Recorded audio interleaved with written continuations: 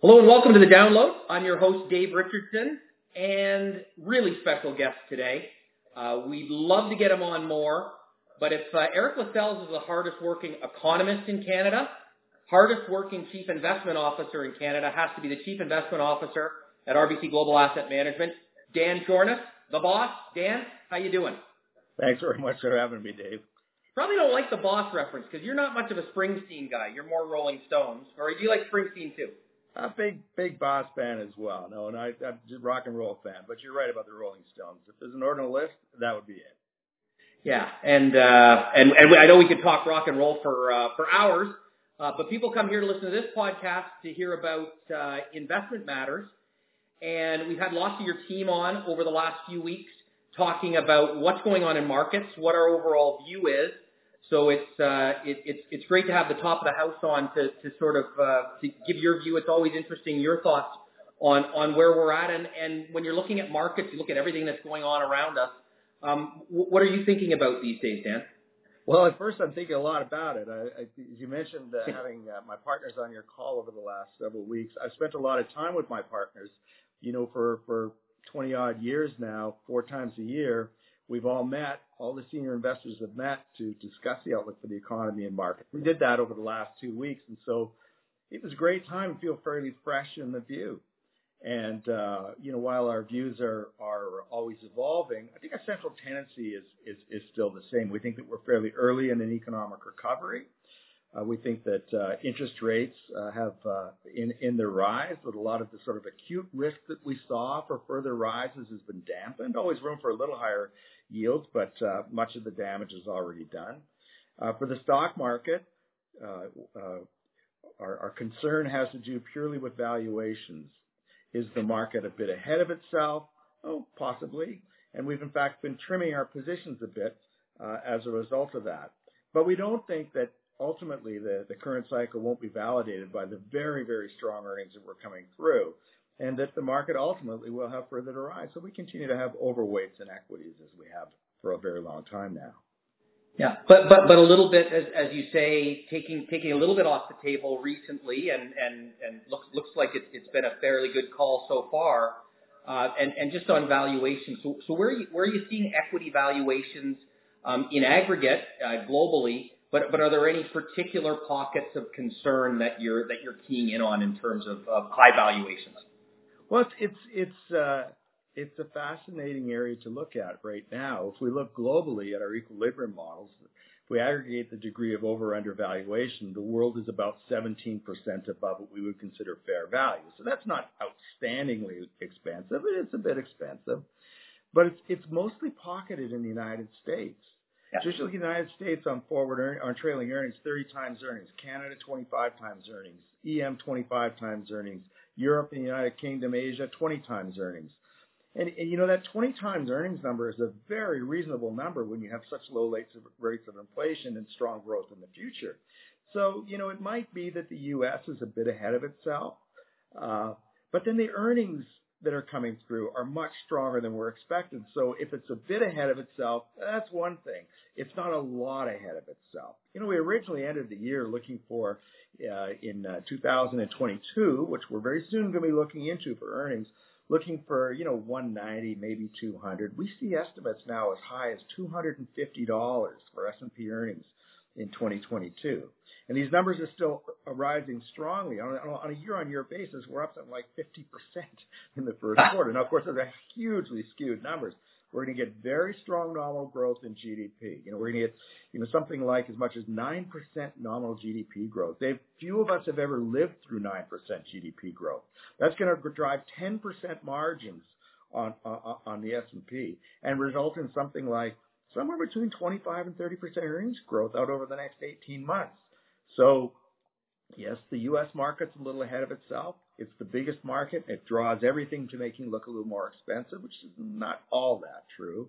Then I think what the market is experiencing now is the old, buy on mystery, sell on history. Now that the earnings have been reported, it's explosive. It takes a rest. But I think there will be much more earnings coming forward in the future. And just for people listening, the math on that, $250 of earnings for the S&P. If I put a 20 multiple on that, then I'm at 5,000 for the S&P 500. Correct? Exactly. And some might be uncomfortable with the 20 multiple, and I think they should grow comfortable with that, though, with time.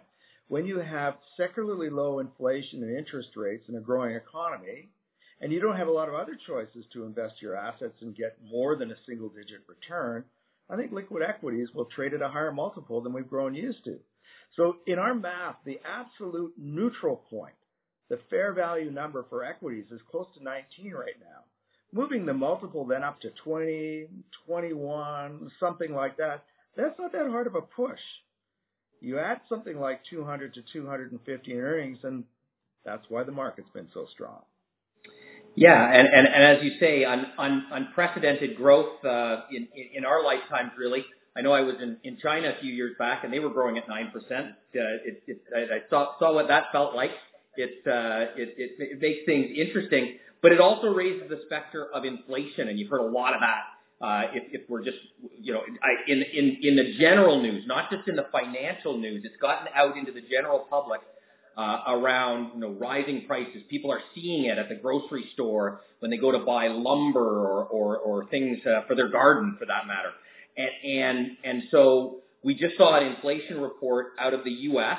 that saw some pretty significant numbers, and particularly significant when you start to say this number was last this high back in 2008, or it was last this high in 1981. But so where do you think we are with respect to inflation? What's happening right now? So why do those numbers look so big, and where do you think we end up? I think it's another great and timely question, Dave. Eric LaSalle and his team have done some excellent work in this area, and it's very important to our view because if we get inflation wrong, much of the rest of this is wrong. One of the reasons why valuations are so high is because inflation is expected to stay low. If that's not right, while you're going to get a little more pricing power in corporations and maybe even a little more earnings growth out of it, more importantly, the value of those earnings falls as your discount rate falls or rises. So we need to be very sure of our forecast in this area. If today's PPI number, yesterday's CPI, is kind of a gut check for all of us, we expected that inflation would rise, perhaps not quite as much as it has, but almost as much as it has. In the latest releases, partially because of base effects. I mean, the comparisons are just so low because, after all, the economy was effectively shut a year ago.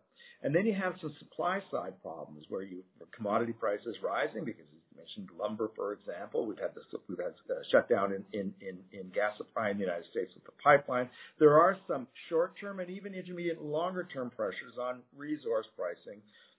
There's a huge amount of liquidity in the economy that's being gradually unleashed. That's driving purchasing decisions. That will actually create shortage, also drives them. But then if you look at the slack that remains in the economy, and some of the intermediate term factors are actually working the other way, and certainly longer term factors are. We're an aging population globally. Nominal GDP growth rates have been falling for many years. They're going to continue to fall. That in itself is dampening on inflation. You pull all those things together, you say, in the short term, inflation could rise for another couple of months, 3 months, perhaps. In the intermediate and longer term, it will start to flatten out and move back towards or below 2% because the important longer term forces are greater than those in the short term. What we need to watch, though, isn't reported inflation. It's inflation expectations. We all believe that central bankers have the ability to control inflation and know a lot more about it now than they did when I was in university and we had the last big spike of uncontrolled inflation. As long as we can look to things like the TIPS market, the real return bond market, surveys of inflation, and see that they're still anchored around 2, maybe 2.5 where they are now, that's fine. People say this is transitory. But if people all believe that inflation is actually out of control, it'll show up in those market-based expectation number first, and it will become a problem. It's not there. Yeah, I've used the analogy of it's a little harder, easier on video than it is on an audio podcast. My hair is really long, Dan, as you can see, the listeners can't. And it's only long because of the pandemic. And we're locked down, so I can't go to a barber and get a haircut. And also, if you look at my hair, it's not even really that long. It's just long compared to the way it normally is, which is pretty short. And that's kind of inflation. The minute things return back to normal, you kind of get through the upset of the pandemic, my hair will just go back to where it was the same, unless I start to think about my hair differently and go, maybe long hair is the way things are going to be. And that's around expectations and inflation expectations. So I can tell you, just to reassure everyone, I'm getting a haircut. So Dan, you won't have to worry about my professional look as part of the firm. But I think people have heard enough about my hair on this podcast. I'm just glad you have a choice. Yeah, Dan, there's a reason why we do audio here. And so Dan, are there any parts of the world that you think are a particularly good opportunity for investors right now? As we've been rotating our exposure gradually away from U.S. markets, we're slightly underweight U.S. markets, and we have good exposure in Canada. We've been benefiting from the recovery in resource prices and certainly the recovery in the Canadian dollar, which is associated with that. Europe looks cheap to us. The United Kingdom looks cheap. Asia looks attractive. And even the emerging markets, which had moved so strongly over the last 12 months, are still not overvalued, much closer to equilibrium than certainly the U.S. market. All that said, again, we're not particularly concerned about the U.S. market over the intermediate term. Again, a little ahead of itself. One of the things we see happening in that market spills to all other markets. We've seen a big transition of leadership. That for the first part of this bull market, it was all IT and companies that benefited from work from home. Other names have caught up. The gap in performance is no longer that large. It's fairly similar across the market all of a sudden. The market's been led by value, not growth. That tends to be a precursor of a long economic cycle. All these things suggest good things in the future. But as you say, there are always better or worse values out there. And right now we think that outside of the United States represents better value than within the United States. And Dan, so this bounce that we've seen out of the bottom of the pandemic last March, and we've seen a real significant bounce back. I think, we would even admit that it surprised us how strongly markets have come back and the levels that we've got markets at, which we've talked about. Does that set us up as we continue to move through the cycle that we may have seen the best of the cycle in terms of raw returns, and that we should maybe temper our overall expectations down in the different asset classes for future returns? That's certainly true for every cycle, and maybe especially for this cycle. That as the market moves out of a very depressed low, there's a quick catchback where companies begin to reprice in the core level of earnings. And then, as you advance into the next stage of the cycle, we realize that earnings will actually grow through the cycle, so stock prices are then driven not by PE expansion, which is looking forward, but by actual earnings growth. And that, typical earnings growth averages 6-7% a year for most markets. So you move from explosive gains to more sustainable gains, and I think we're probably approaching the next leg of the market being much more like that. I think that essentially you should look for something like low single-digit returns in fixed income and mid-single digits, maybe high single-digit returns out of equities on a go-forward basis. Yeah, and very important. Whenever I raise that point, it's really important to say that when we talk about future returns being reduced, we're not necessarily saying negative, or we're not saying negative.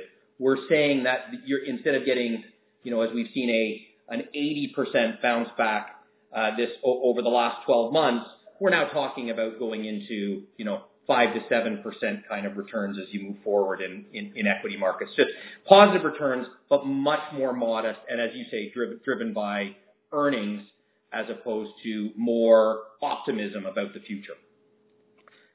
And I think importantly, significantly higher returns, as much as they're in the single-digit area, in stocks, significantly above those that we'd expect out of bonds. And as a result of that, we've continued to run an overweight in equities and a mild underweight in bonds. And Dan, that's something that we talked about, I think, the last time you were on. That was a strategic asset allocation move that you made last year, looking forward, that you took for a balanced portfolio. For example, you took 5% out of what was in fixed income, and your benchmark weighting was that 5% was moved to equity. So your equity weighting went up 5%. That's sort of your benchmark. And then it's the more tactical asset allocations, the short term, which you've actually gone the other way.